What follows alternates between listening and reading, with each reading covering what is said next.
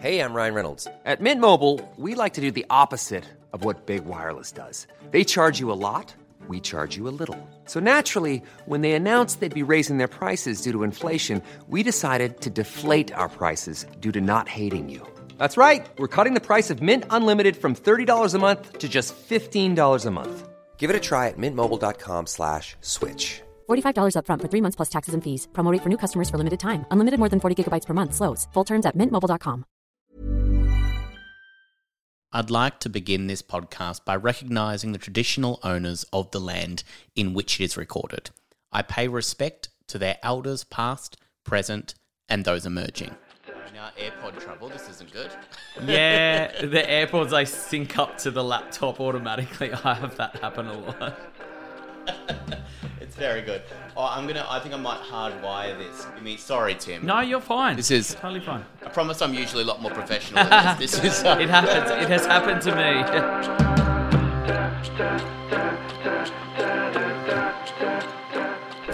Hello there, everybody. Welcome to Nature or Nurture for this week. My name is Sammy Peterson, and this week I am joined by the wonderful Tim Dormer. There is a content warning that I wanted to flag with you before you get into the episode, that we do talk about something in Australia called the Royal Prank that happened a few years ago now. And I just wanted to warn you that there is talk of suicide. If you want to skip forward 30 seconds when you hear the royal prank mentioned, definitely do that if that's something that you don't want to hear about. This is this week's episode with the wonderful Tim Dormer.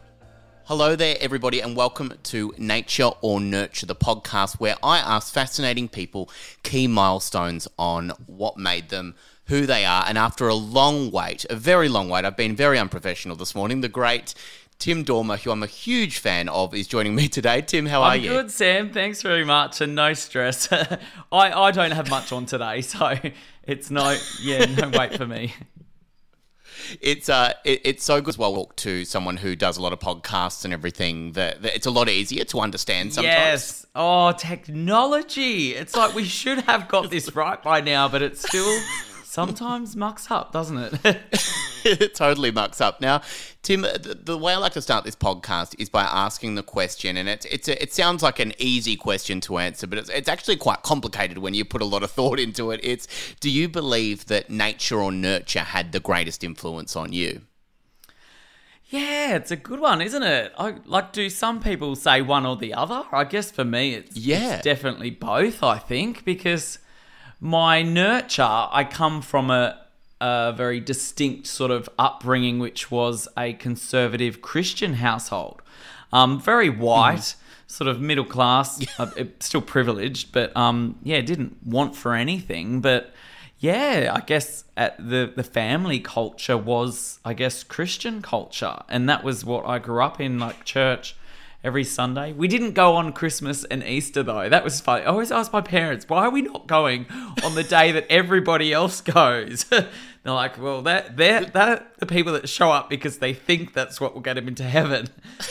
So they take off the 2 days a year just so that other people can get in that probably need it more. Yeah, totally. But I guess, and then following on from that, like in early teenage years, my family went to a Anglican church, Church of England, which is quite sort of conservative in terms of their traditions, customs, and sort of rituals, I found it. And then I saw the local branch of Hillsong come to town, and and I was wowed by the lights and the music and the good-looking people, and I got involved there, which my parents were really uneasy about. They sort of thought that was not the family values, and they had a lot of questions about what I was being taught. But I mean, I think that was just sort of old school conservatism. But I was really involved with the church for a while, and so I took that on. But then I guess choosing my own path through to my late 20s, I don't know. That was when I started getting into media stuff, because that denomination of Christianity has a lot of multimedia stuff, and I was in front of camera presenting, and that's what kind of got me the TV bug. But there was some other stuff that happened in the church where a lot of religious organisations crumble because of moral failure, and that the main guy came out that he had been having affairs. But it wasn't that made me leave. It was just, I don't know. At the time, I thought that was the most normal and human thing that had happened. Yeah, sure. The congregation just didn't know how to deal with it, and we weren't allowed to ask questions. And I was kind of like, I'm just sick of this bloody pretending, and we're just all kind of doing things because we're told to do them.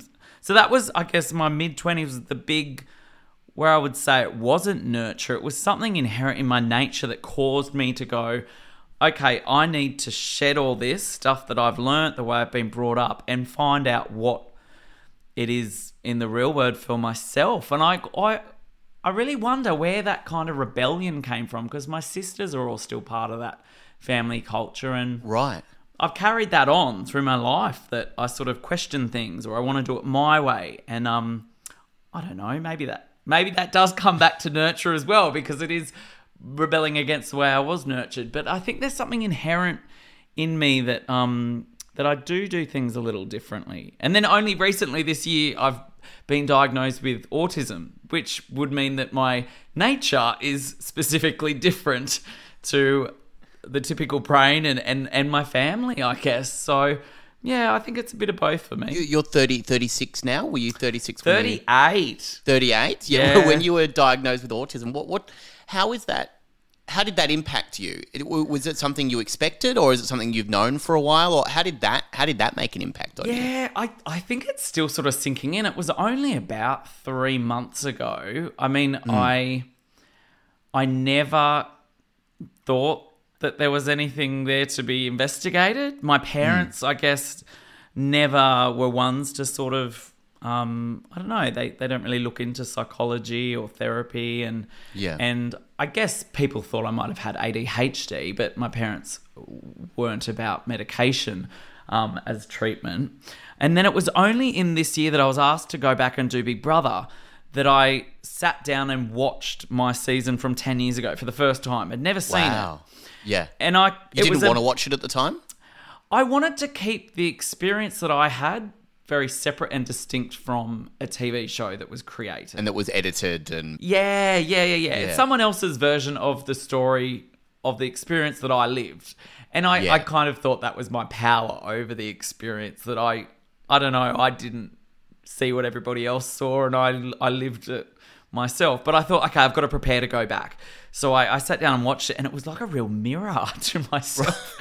And there were moments where I thought, holy shit, you are actually unusual, or you do things very differently, or you're very unaware. I think that was this light bulb moment. And last year I was studying meditation and mindfulness teaching. And so there was a whole bunch of like this evolution of awareness in me that I was kind of like, wow, like, I don't know, maybe in a way that was quite naive and lovely, humble or simple. I'd made my way through life for 30 years without being very aware of myself, which meant that I did tread on a lot of toes, and I did kind of offend people a lot. But it also meant that I wasn't very self-conscious. And I think that was the version of Tim you saw 10 years ago, was that I just didn't really care because I wasn't really aware that what it meant for someone to not like you or to question who you were. I had never questioned myself, I guess. I don't know. Anyway, so going back and watching it again the beginning of this year, it was kind of asking myself a lot of questions. And then I'd gone through an awful breakup the year before last, which I needed some therapy for. And then the psychologist was sort of saying, oh, perhaps you are on the autistic spectrum. Like, there's like my inability to grasp why my ex-partner had left. I just could not make sense of it. And it was unpacking a whole lot of boxes of realizing that I know people do things a lot differently to the way I do it. And I don't know. But then, so...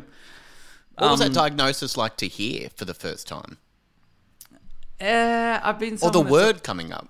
Yeah, I've always hated labels. And I think that was the biggest fear, was that, okay, this puts me in a box. Like, it actually does define me.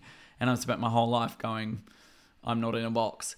But the fun thing about autism is that it's not really a box, because everyone's brain within that box is very unique. Like we have It's some all so common, different. It's so different. It's Yeah, kind of yeah. like you don't fit in the box, so this is the category we put you in. I felt sorry for myself a little bit. Like I had a little cry and thought of all the challenges that I'd gone through that just didn't seem to make sense to me. Yeah. Suddenly made sense, and I felt sorry for that younger version of myself that didn't.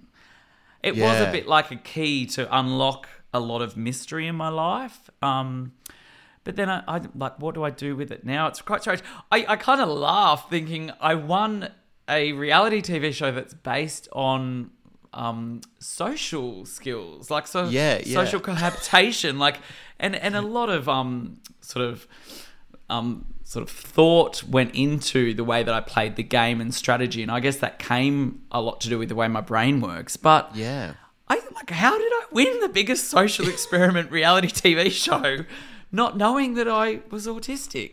Well, it probably made you better in lots of ways. Like you said, it probably made you, work in a very different way. How was it to sit down and watch it back after not watching it for so long and having, I guess, a perception of you after Big Brother, because a lot of people just watched the edits of it and, you did, Canadian Big Brother. How was it for you to finally sit down and watch it? It was really special. Like I think I wanted to do it alone, and I wanted to do it kind of consecutively, all in one sitting. Like sit down and watch it. I think it was about a week or two, because there was a lot of footage. There's about 100 episodes, so it's like a week's worth of continual footage. And it was really cool because there were some moments that I could not even tell you what happened next. Like it's funny how memory doesn't keep everything. And then there were other moments that I could tell you word for word what happened next. And there was some cries and there was some lots of laughs, but just felt really special to realise that moment of my life has been captured, and I'm not going to revisit it very often, but maybe when I'm 80 or something, I'll sit down and not many people get that, I guess. But then it was also realising that it was a moment captured nearly 10 years ago, and I could see the gap a bit clearer in how much I'd grown and evolved over the last 10 years, what I'd learnt from that experience. Like, that guy was so naive. He'd just come out of the church. I think he was a virgin. He'd never done drugs. And here I was, just like, I was going OTT, 100% sharing who I was and not really caring whether or not people embraced it. I wanted to win. That's what my motivation was. Not I wanted to be liked.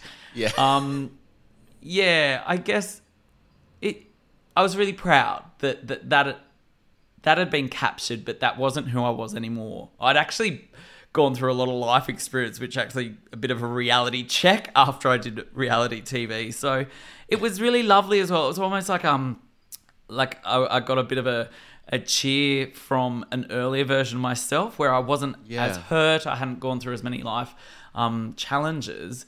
There was a naivety about that guy that was fearless, and he had a lot more courage than I guess I had starting off this last year. So it was good. Like, I have found a renewed, I guess, strength. And going back to the show, I went back in and found myself again. It was full circle of coming back to this life-changing moment of doing a reality TV show and winning from the sheltered upbringing that I had. It changed my life. And then it was kind of coming home, but then maybe saying goodbye. I feel like I've done my bit with telling the world who Tim is. Yeah. What about? Well, thank you for doing this podcast and telling people again. I'm so sorry to bring you on. No, and say, I love tell it. me everything I love again. having the longer form convos, because I guess that's why we all love podcasting, because you really get to know someone, and I don't know, you can hide behind screens, but behind a microphone, I think it's very vulnerable in a way to sort of expose yourself. Yeah, absolutely. What do you think a young Tim Dormer would have thought of the older Tim Dormer if he got to see, what happened? That's a scary question, because I never dreamt for any of this. I just wanted to be a farmer or work at a zoo. Yeah. And have a pretty quiet life. I wanted to get married to a girl, fall in love, and have a family.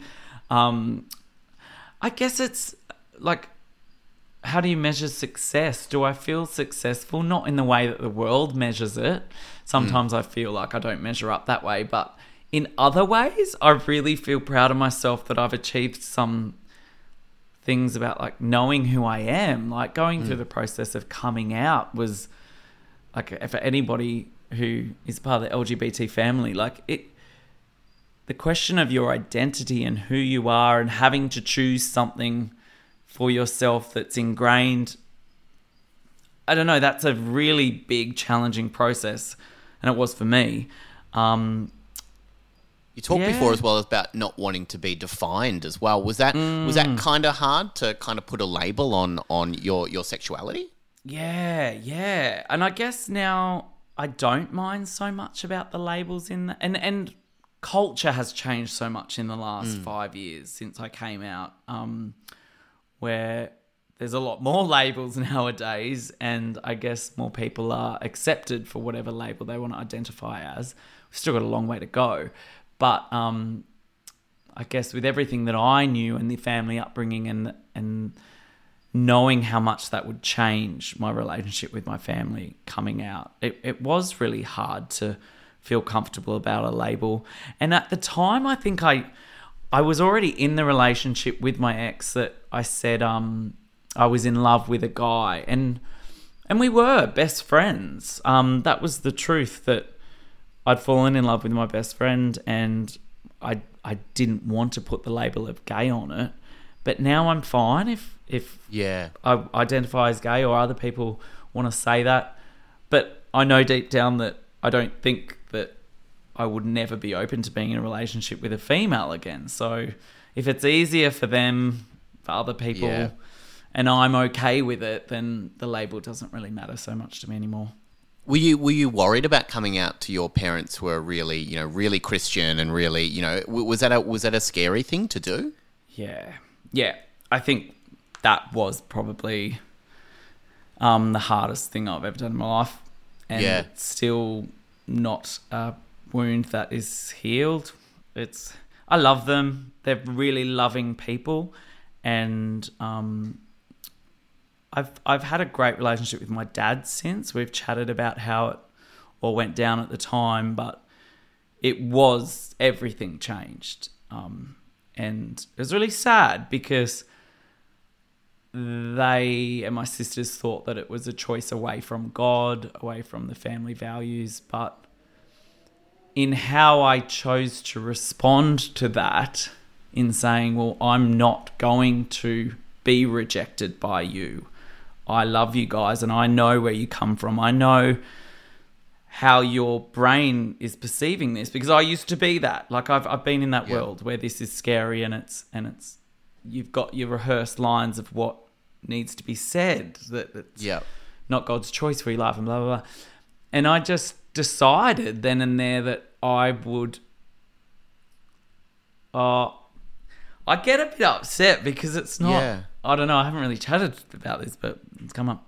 I decided that I would love them and try and demonstrate to them the love that I wish they'd shown me. So, and I have a lot of sympathy for people who come from certain religious beliefs or just any belief system that you can't comprehend somebody else's.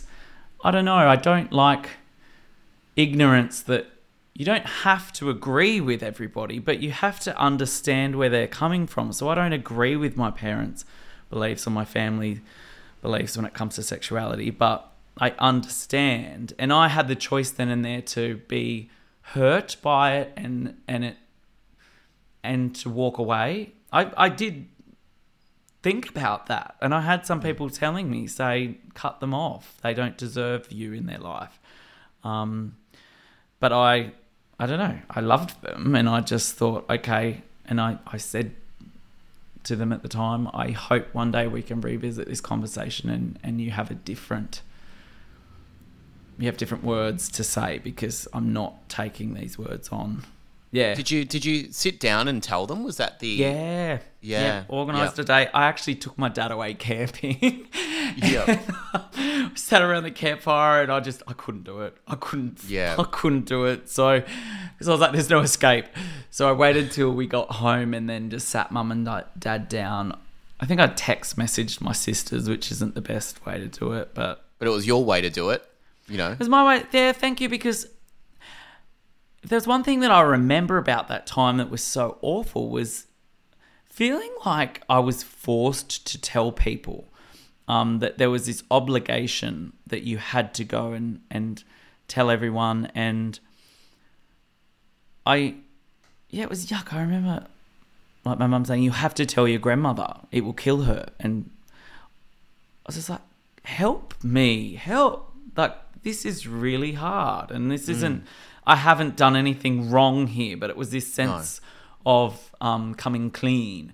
And I guess that's what the term coming out comes from. And I've never liked that. And I hope that terminology is abandoned soon. And I think it is less and less used. But then I guess I was lucky in a way, because then and I had talent management at the time as well that was very concerned that this would be outed in press, that I would have no control over the store and it would seem like some kind of dirty little secret. And so I was just at the mercy of their suggestions, saying, well, what should we do here?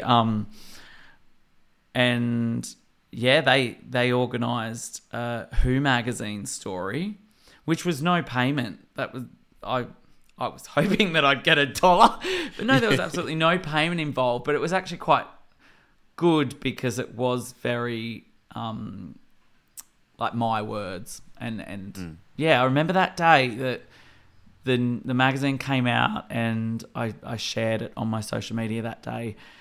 It was like a Band-Aid lifted. So I complain about being forced to tell everyone, but I have sympathy for people that didn't have that platform that I had of a national front page magazine where, everyone knew. I remember one amazing moment, actually. I went and bought the magazine, read it, and then I was living at Bondi Beach. I decided to go for a swim. And I was out in the ocean, and it was middle of the week. There wasn't many people on the beach, but there was this one woman close to me, and she said, "Tim, this is a big day for you. Congratulations." And I was just like, what the hell? And she had such joy, and it was such acceptance and love. And it was just like, it's such a strange relationship I have with people that have continued interacting with me online. It just, I feel such acceptance and love and family from them, which kind of makes up for some of the wounds that I haven't had from, Was that kind of what you wanted to hear at the time, you think? Like, Tim, this is a big day for you? Yeah, look, it could never have come. And I knew that, and that's why I was in the closet or in this relationship for, it was over a year. And I said at the minute that that I tell my family it changes everything. And I knew that I would be hurt very bad by what they'd said. I don't know. My dad did actually a couple of years ago after the breakup, because that was a bit of a weird prodigal son moment, coming home to my parents and saying I'd just broken up with them. Like, he was my fiance. We were together for 7 years. This is the guy I came out with. Coming home crying and saying, like, it didn't work. Like, I wanted it so bad. And I thought maybe they'd be like, yeah, we knew it or something. But they didn't. They sort of said, we just knew you weren't living you. Like, you weren't happy as you have been. And, and I chatted to Dad a lot through that. He actually became my rock through that, because I hit real rock bottom. Like, I was a mess. And I'd call him every single morning for about a month or two. It was crazy. And we became best friends. And I remember saying, like, thank you so much for helping me through this. And he said to me, no, thank you for allowing me to be a dad to you. And that was really healing, like, to hear him say that. And I shared with him how hurt I was by what some of the family had said in coming out, and he said, I never judged you, I never condemned you. And I thought back and I was like, yeah, he didn't. He was silent. Like, yeah, I would have loved for him to hug me and say, I love you and blah, blah, blah. But he held his tongue, and I don't know. He's a good man, my dad. He is a good man. And I need to sit down with my mum and my sisters and revisit that time, but I don't know. I can't yet. You're not ready yet? Nah. I don't think I want to hear the answer because I don't care anymore. It's kind of like, am I compromising or am I content with the relationship we have right now? Yeah. When you look at your parents, do you see any similarities between you and them? A lot of people say that, when you finally, I remember people meeting my parents and going, oh my God, you make sense now. Like you finally, like everything seems to make sense. Do you think you have that with them? Do you think you have similarities? Yeah. Oh, absolutely. Complete merge of both of them. Like, yeah, right. Yeah. I guess there is that added little ingredient of rebellion that I don't know where that comes from.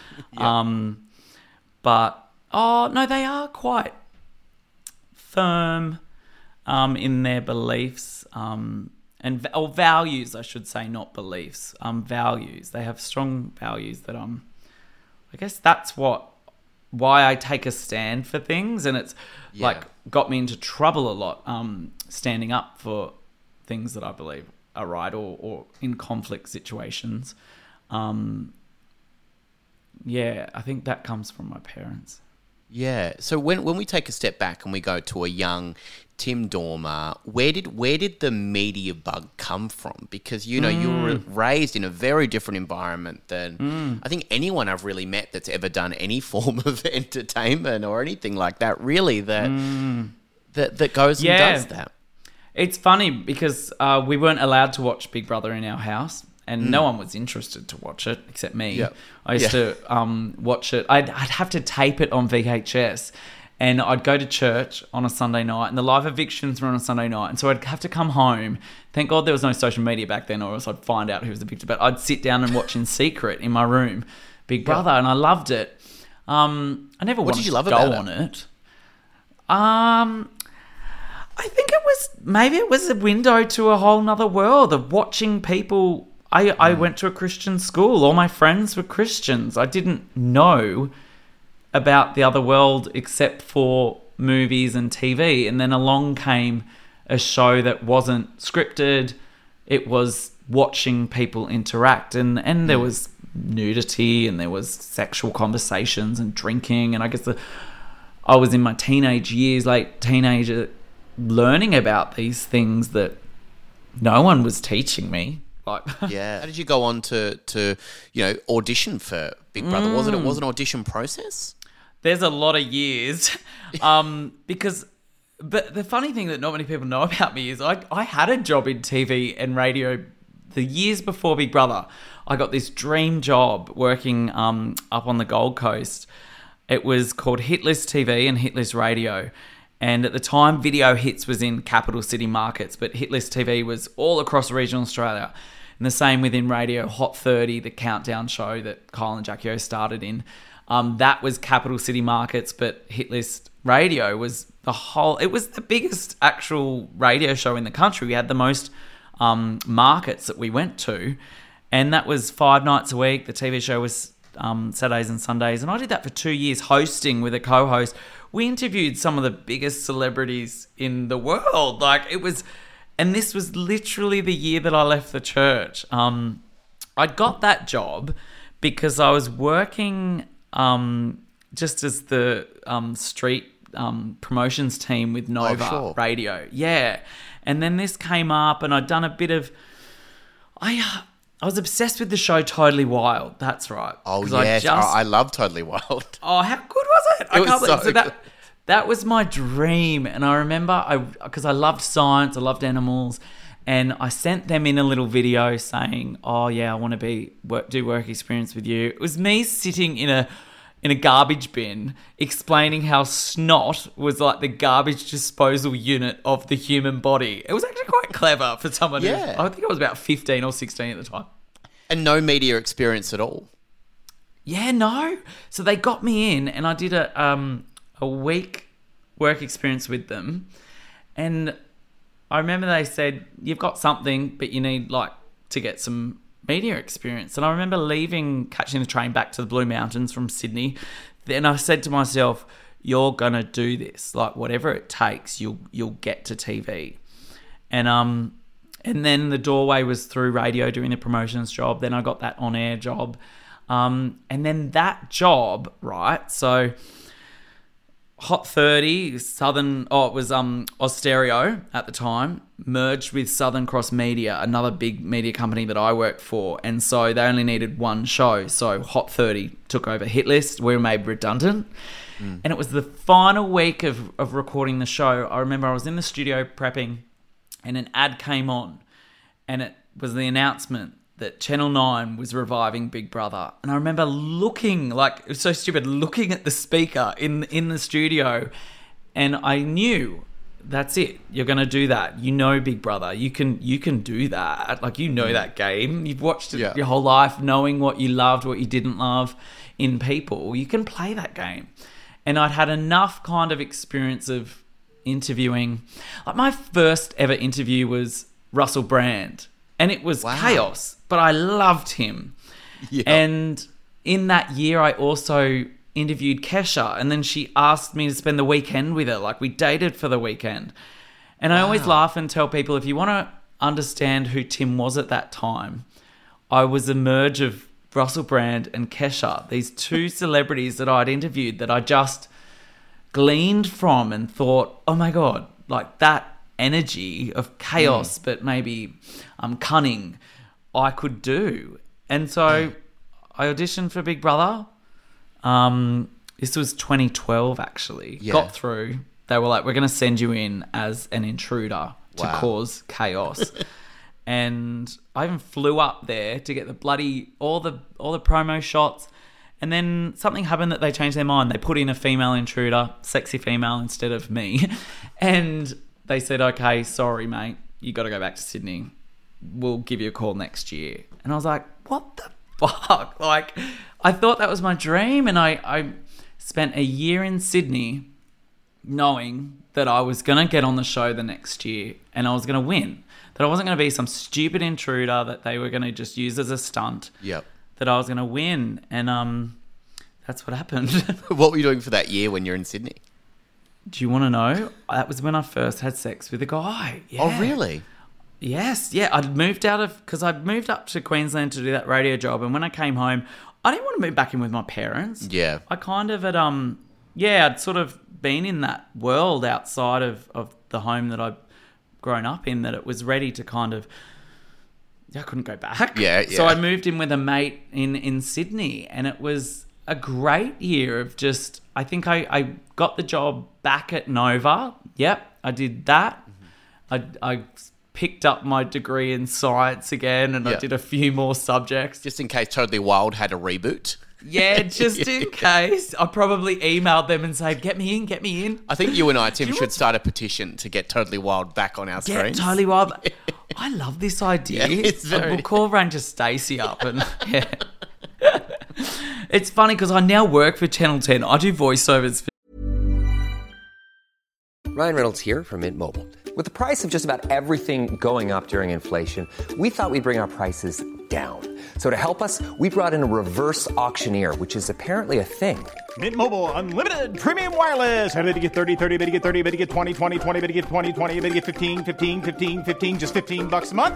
Sold! Give it a try at mintmobile.com/switch. $45 up front for 3 months plus taxes and fees. Promo rate for new customers for limited time. Unlimited more than 40 gigabytes per month. Slows full terms at mintmobile.com. 10. Nobody would know. It is the stupidest thing because I've got the most annoying, weirdest voice. But I got that job about 5 years ago, and it's the best job. Like, Yeah. voiceover work is so Everyone easy. hates So I their own walk- voice, though. Everyone hates the sound They of their own do, voice. don't Yeah. they? I'm used to it, I think. It's funny. Some people recognize me out in the street, not from looking at me, but from hearing me. And it always makes me laugh. Yeah, yeah. What is it about? Yeah, but now, so I walk into that Channel 10 building every Wednesday and I just think, well, the little 15-year-old that wanted Tony Wild, you're here, mate. You're working in the building. You've made it. Well, so you were working back at Nova for that year in Sydney? Yeah. And then another really big life moment happened. You're getting it all today. You're drawing it out of me, Sam. It was end of the year, and because I'd had on-air experience, I came back to Nova just driving the cars again. Yep. And I was really shitty because I was like, hang on, like I've interviewed. And so I was trying to like prove to the boss that I could do more. And I was like, man, I felt like you got to climb this ladder. This is a step down. And so they put me on weekend shifts or something, weekend nights, which was kind of fun, just getting drunk people to call up their requests. But then something happened where the person that was supposed to interview Taylor Swift was sick. And then my boss came in and he's like, okay, so you've interviewed some big names. We're going to give you Taylor Swift for 10 minutes, see what you can get out of her. And I was prepared. I knew how to do this. It was my old job was me and my co-host, and we'd sit down and write the questions. Like we didn't have a producer working with us, and we'd fly to Sydney nearly every fortnight to interview the international acts that were coming, either movie stars or musicians. Yep. It was amazing.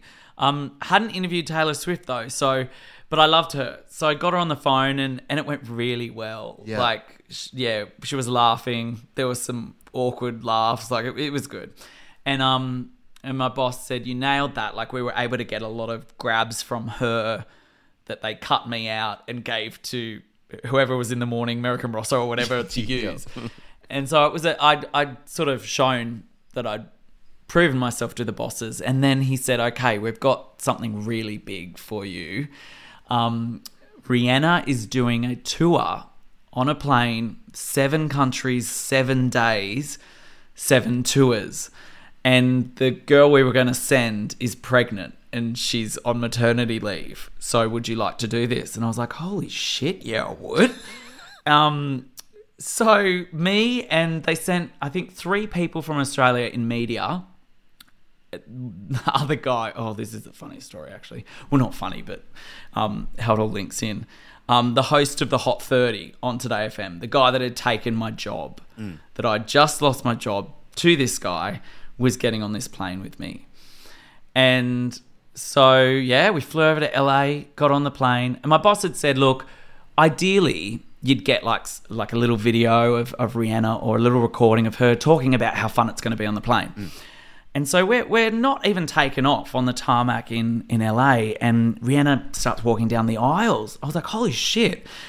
And this is me, just idiot Tim, not really understanding protocol. I just got up out of my seat, ran up to her. I placed in her hand the Nova logo and I just held up my camera and said, Rihanna, tell us, like, what can we expect? And she's like, this is the motherfucking party plane. We're going to go. And then before we'd even taken off, I sent it back to my boss and he was just like, holy shit, that's Rihanna holding our logo talking about a party on a plane. Like, he goes, your job here is done. Like, just have fun. Yeah. Anyway, the guy that was at Today FM was pissed off because his bosses were like, what the fuck? How did the Nova guy get this? Who is this guy? Like, you need to get some content for us. We never saw Rihanna again on that tour. She just stayed up the front of the plane and the whole press of the world, like there was people from Rolling Stones magazine, there was like the big time press were on this plane being just dragged around the world. In their eyes, I was having the time of my life because I was just, the flight attendant was leaving me bottles of Grey Goose vodka on the seat, and it was actually an amazing time and fun. And me and the guy from Today FM got on really well, but there was a sense that there was this competition here. I don't think he even knew that I was shitty that he'd taken my job. Yeah, right. And then everything came to a head one night. We were flying from Berlin to London, and it was late at night, and the whole press was cranky, and they were writing bad stuff about the tour, that it was a failure, that we weren't being fed, we weren't given hotel rooms as a bed. It was just watching Rihanna perform the same 10 songs every night in a different country around the world. So they're all chanting on the plane, "Give us a story, give us a story." And I don't know what snapped in my head right then, but I went to the toilets and I just took all my clothes off and stripped and did a nudie run in the lap of the plane. And in front of Rihanna? Well, she was up the front. I didn't see her. I remember diving over seats, but it was chaos, just screaming, and people were recording. And someone turned to me and said, "You don't know what you've just done. Like, you've just given a plane full of starving press a story." And as I hopped off the plane, like, I was sort of nervous, landing in London in the morning, they all immediately put the story out, and Rihanna's people, the record label, pulled me aside as I was getting off the plane, and they said, "We don't know whether to call the marshal and have you arrested, or congratulate you because you've actually made this tour look fun."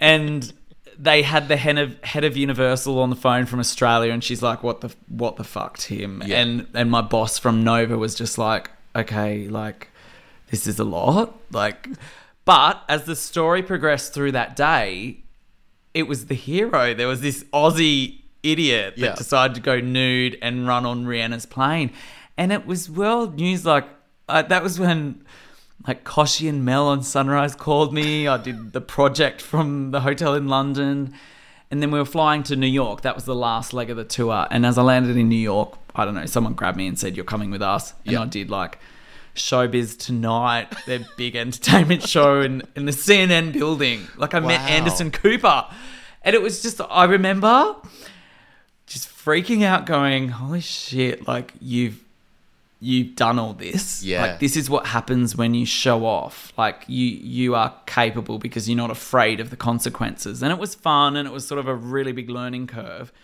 But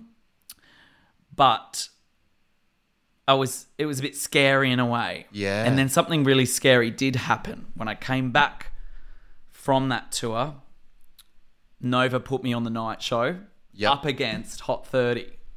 Wow. Up against the guy that I'd just done the flight with. That week, he texts me. Oh no, it was a Facebook message on my wall, a Facebook post, and he said, "I've just done something that's going to blow your Rihanna stunt out of the water." And it was the royal prank. He was one of the ones that did the royal prank. The royal prank was such a big story at the time, because it was a very unfortunate circumstances in that time that someone ended up taking their life over a prank that was that happened with two people. And so what was that like to hear? Did you know the full outcome of that at the time when he posted it? Well, remember the news cycle of that was there was 24 hours where they were congratulated. Like, Jimmy Fallon was making jokes about how great it was that these two Aussie DJs had put on a fake accent and got through to the Queen's aid, or Princess Kate, by pretending to be the Queen. And I remember actually my boss from Nova calling and saying, "Take that message off your wall." Yeah. Then that was how I found out that the nurse they'd got through to had committed suicide. And I remember a conversation with my mum at the time, and she said, "Be careful, Tim, that could have been you." And it could have. I mean, everyone in the industry back then didn't know the consequences of a prank or of trying to chase this entertainment by doing something shocking or silly. Yeah.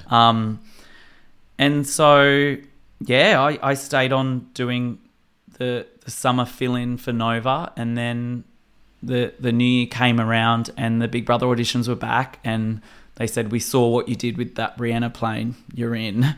Wow. And they said, we actually wanted you last year, but Channel 9 said no. They said he's far too outrageous. Like, he's too much of a risk. And the show was just being revived, and they said, we don't want him this season, let's keep him for next. And I don't know whether they never thought I was capable of winning it, but they just thought that I'd bring guaranteed entertainment or shock. Yeah. But they didn't. I hadn't shown them any of the heart, or I hadn't told them anything about my upbringing or anything. I was just the loudmouthed idiot through the auditions. And I remember the Big Brother producers afterwards saying, you kind of pretended through those auditions, didn't you? Like, you're a lot smarter than you gave off. I'm like, yeah, I knew you didn't put people like me on the show. You know how to play the game. Yeah. So Big Brother was kind of that sort of, I don't know, the final moment of a big 2 years of my life where I was learning how to play with fire and in the entertainment industry. Did you at any point, like during that time, so, you know, working at Nova, having all these experiences, did you ever think at that point, oh, maybe I can do this, maybe I don't want to go and be on Big Brother, or did that never even cross your mind? I think I was so hungry to climb the ladder. Yep. To my detriment that, and I was going for some presenting jobs. I could have stayed in radio and probably would have had a great career. But the dream was always to do TV, and I was going for jobs and they were saying, you've either got to be a sports person or a model. Back then there was no social media. It wasn't that you had to have social media following. Yeah. They were the people that were getting the presenting gigs, ex-sports stars and models, and I was neither. So it was this window of reality TV. 2013 was a strange year because that was the year Instagram took off. Right, okay. And you can measure it by the people that did Big Brother in 2012 only got 20,000, 30,000 followers on Instagram, which was a lot for that time. Yeah. We came out in 2013 with 200,000 followers. Wow. And that was more than anyone in the country had. Yeah. That was the first year that The Bachelor aired as well with Tim Robards. It was a really like a turning point in reality TV where a new version of a person that was signing up to do it. They weren't just the average Joe Blow that Big Brother had always been. They were now people that knew what was coming off the back of it. You would have your own reality show that you could play out every day on your phone and your social media. So I think that changed things, and I'm glad to have experienced that now. But I think it cost me maybe. I was then in that box of reality TV, and especially of Big Brother, like people from Big Brother, that it's always had a dirty tag, even though it is since the Channel 9 and Channel 7 days, it's not at all smutty, and it's I guess we're still it's very lowbrow and maybe the bottom of the barrel when it comes to reality TV for influencers or respect. Maybe I've always felt that, which I don't know, maybe that's not quite accurate, but along came the powerhouses of The Bachelor, MAFS, and Love Island, and I don't know. I sort of see myself as one of the last of the... But then I say that, but I had so much media training and I knew how to create content that's what I brought to the show. I don't know. But I was very maybe naive socially, which brought... There was a redeeming quality about me that I don't... When you think, how did I win that show, which was public voted, it's not strategy based, even though I employed a lot of strategy to get the public to vote for me, because I knew if I was interesting enough that they would keep me in. I knew I wasn't good looking enough. I wasn't funny enough. But if I was interesting enough that they wanted to just keep seeing me, whether they liked me or not, they would vote for me to stay in there.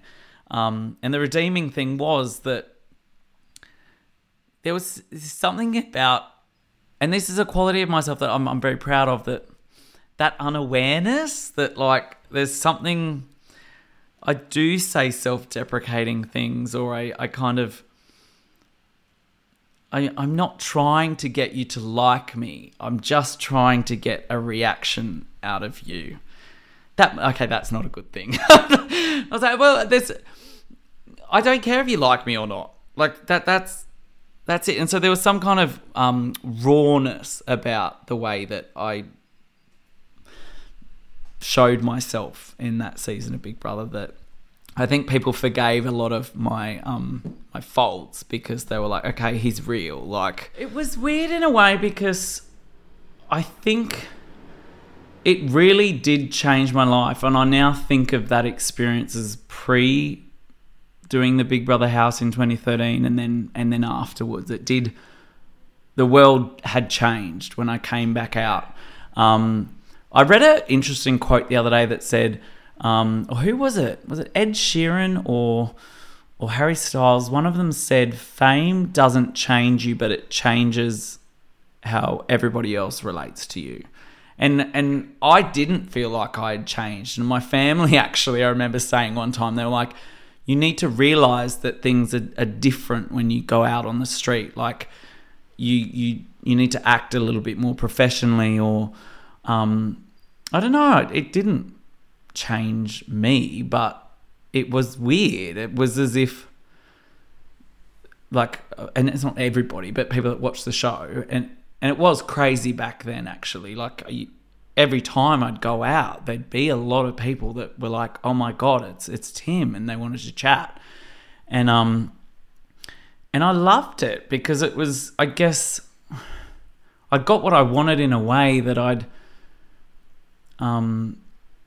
wanted to kind of have people know who I was. I'd wanted that reaction that they wanted more of me. But I didn't really know what that meant or what to do with it. It was weird. It kind of, for a couple of years, it was great chatting to everyone. And I guess I did work with Channel 9 afterwards. I worked for the Today Show and Getaway and did some amazing TV presenting experiences that I dreamt of. But it was as Tim from Big Brother. It was defined by that guy that did this show, this reality TV show, and won. Which it then became bigger than who I actually was, and maybe that there was a bit of a gap in who I actually was in this version of me that I intentionally turned up and showed out to the world. Who I wasn't. I don't know. I was so naive. Like I hadn't like I think it sort of over the years became, I felt a bit of an imposter to that guy. And then I just kind of wanted stuff that was not related to that guy. I didn't want my personal life to be shared in Daily Mail. I didn't want to have to take photos of holidays that I was going on. I didn't want to, I don't know. That was probably took about 5 years, I think. Until I just didn't want to be a part of it anymore. And I kind of thought, have I made a mistake here? Do I actually even enjoy working in media? And that's when I decided to get into disability care, something that was totally not performing. It wasn't about me at all. And it was proving to myself that there was something that had deeper purpose in my life than performing entertainment. So it was strange to get the call to then go back this last year, because it was not anything that I was chasing at the time. And I said no. I didn't really want to do it because I knew what, and I said to them, because it was the executive producer worked on the 2013 series, and she was like, we can't do this without having you. I said, I know, like, but I'm not that guy anymore. Like, I know what you want me to do. I know that dance. I know the moves. I know how to do it. But why? Why would I want to do that? And there was a bit of backwards and forwards, and they kind of baited me with Reggie, Reggie was like one of my idols growing up watching the show. Like, she represented that original reality TV, you say character, but they weren't a character. They were a real life person that Australia fell in love with. And when I knew that she was doing it, I thought, oh God, like, she's one of the real ones. I would love to do it with her. And I just kind of, it maybe was in sitting down and watching myself that I thought, wow, this is a part of you that you let go of and you ran from, and maybe there was a bit of shame.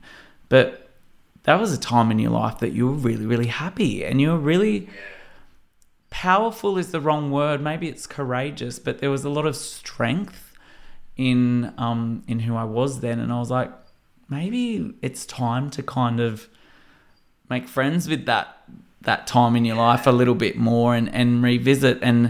And you aren't the same person as you were then. You have gone through a lot of life experience of coming out, of having my heart broken.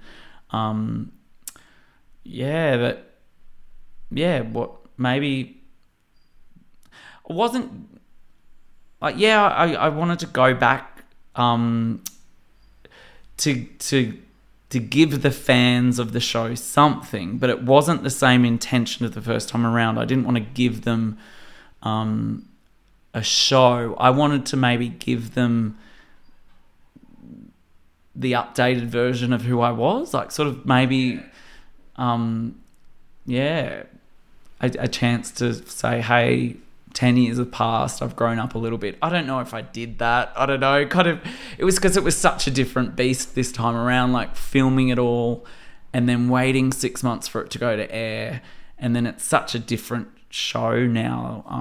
It's very game focused, which I guess doesn't show as much of the real life relationships and day-to-day stuff that it used to. But I don't know, it has been really lovely to reconnect with people that were watching my journey the first time around, followed it a bit on social media, but then filling in some of the gaps for them. Yeah, if I did nothing else in the industry, I could walk away and go, yeah, I'm kind of proud of that story that I told. There's bits of it in the 2013 version of me that I'm not ashamed of, and I don't regret, but there were mistakes. They were who I was at that time. And yeah, I like that I got a second chance to sort of show an updated version. Yeah. Even when you say, that Reggie was one of the real ones, do you not feel like you were one of the real ones? Well, that's funny. Yes, I think I am. And that is the thing I'm most proud of, is that there's a realness. But the realness is that I was there to entertain and to win. Like, I was very real about that. I told them all that when I was doing the series. I was honest about that. I never said I wasn't playing the game. But realness, maybe vulnerability is the right word. I wasn't very vulnerable in the 2013 series. I don't know if that came across in this year's series. I was more of a strong game player, but for myself, I knew that in the way I interacted with the other housemates, there was a lot of real-time chats that sharing what I'd been through. That was the magic, I guess, of bringing people back from the era of the early days of Big Brother, like Dave and Trevor. The chats we'd have about how it affected our lives, and how we felt so alone in our worlds of having done this crazy phenomena of early days reality TV. But there was something so we understood each other. Like, there was the first time I was meeting these people, but it was a family, and it was weird. Like, I wouldn't say it's trauma, but there's something quite challenging about going through the process of reality TV that I don't think everybody else comes out the other end without trauma. There's a lot of challenges.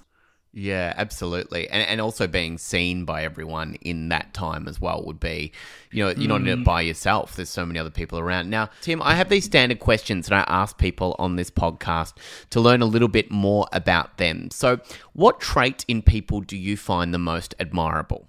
I like empathy for somebody else's experience, whether or not you agree with it or not. I'm not talking about empathy for, you feel sorry or compassion for the challenge they've been through. Empathy in the way of understanding why they've made the choices they have. Yeah, that's great. If you could choose to be born into an environment, what would that look like? Do you think that environment that you were born into, do you think that kind of made you who you are? Yeah, it did. It definitely did, but I don't know. I don't know if I'd choose it if I had the choice.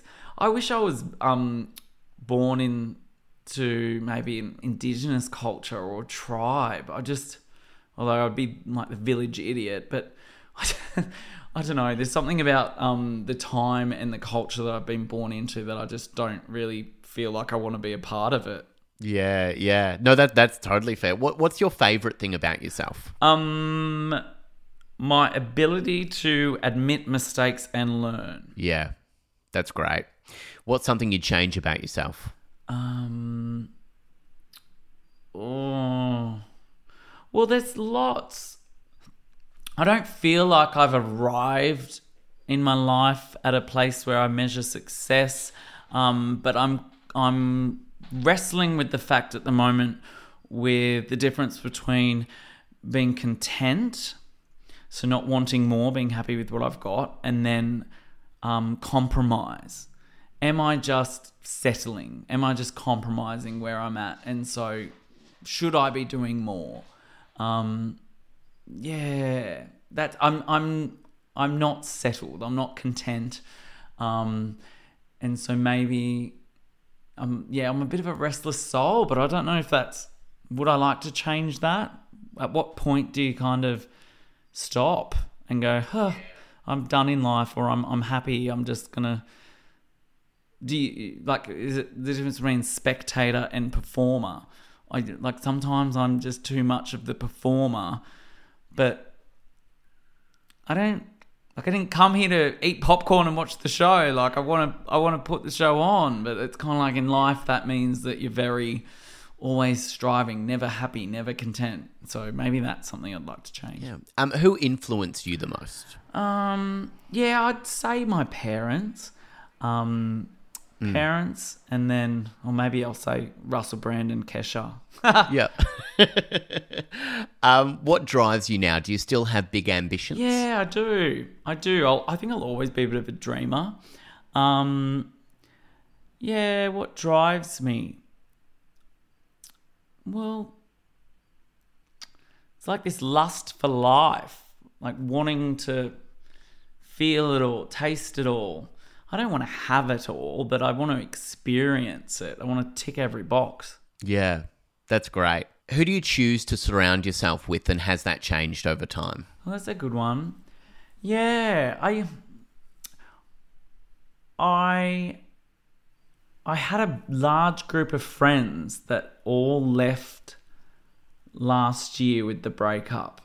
And that was the tail end of people that knew me after I did Big Brother. They weren't people long-term friends. They're people that come into my life who I think were just there for the party. And I liked putting on a party. And when I needed them, when that breakup happened, they weren't there for me. And it made me question what influences I let into my life, and whether people are gleaning from me rather, what am I getting from them? And so now I'm very conscious when it comes to friends about my own boundaries and what energy are they putting into my life? Because I'm happy to put in a lot of energy to a lot of different people. But I've got to watch, actually, when I need it. Who have I got there? And so I've got some goodies now. Would you describe yourself as an extrovert? Yeah. I don't know. Like, I've heard something like you can be a bit of both. And I think this has something to do with autism as well, that you can have a bit of burnout where you just need to be away. Otherwise, you will just burn out. So I do. I love the energy of being around other people. But there's a limit where I need to kind of hibernate and sort of recharge and come back to base. If you could pinpoint a moment in your life that had the greatest impact on you, what would that be? I think it would have to be that 2013 series of Big Brother. It was kind of like reaching a big goal that I'd achieved, and being accepted, embraced by a large audience, coming from such a sheltered world of wanting to be part of the other world, to then be, crowned a winner of that world. I don't know. I'm not saying it was a good thing, but it was something that I wanted, and achieving that did change my life after that. Yeah. So at the end of this, Tim, I like to ask the same question that I asked at the start. Nature or nurture? Do you feel like it is a bit of both for you? Yeah, it's definitely both, because I was nurtured in a certain way which set me up, but then I definitely chose against that for a different experience that I think came from something inherent, that I was born to want more, or to push the boundaries, to ask what's outside the box. So yeah. I love that. Tim Dormer, thank you so much for being a great guest, but also very patient with all of the audio glitches and all the times we had to start and stop again today. Thank you so much for joining me. How do people find you and everything? Stay up to date with what you're doing. Yeah, no, thank you for having me. Social media at Tim Dormer. Yeah, and then each week I do the podcast, The Big Mouth. Thank you, Tim Dormer, for joining me. Thanks, mate. It's been my pleasure.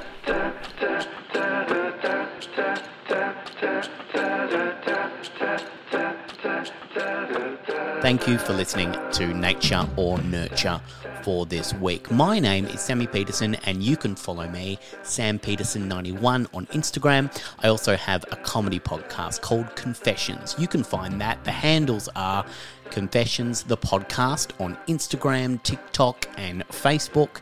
You can also just search it on your regular podcast apps. Please do rate this podcast. I would love that. It helps get the podcast out there to so many people. Thank you to the wonderful Michelle Laurie and Matthew Tankard. They're great producers, and I couldn't do this without them. Please do share this podcast around. I'd love to get it out there to as many people as possible. So please do share it with a friend, and tell the person that you just heard on this podcast that you really enjoyed hearing their chat. Thank you so much. Hope you have a good week, and I will talk to you very, very soon. Goodbye.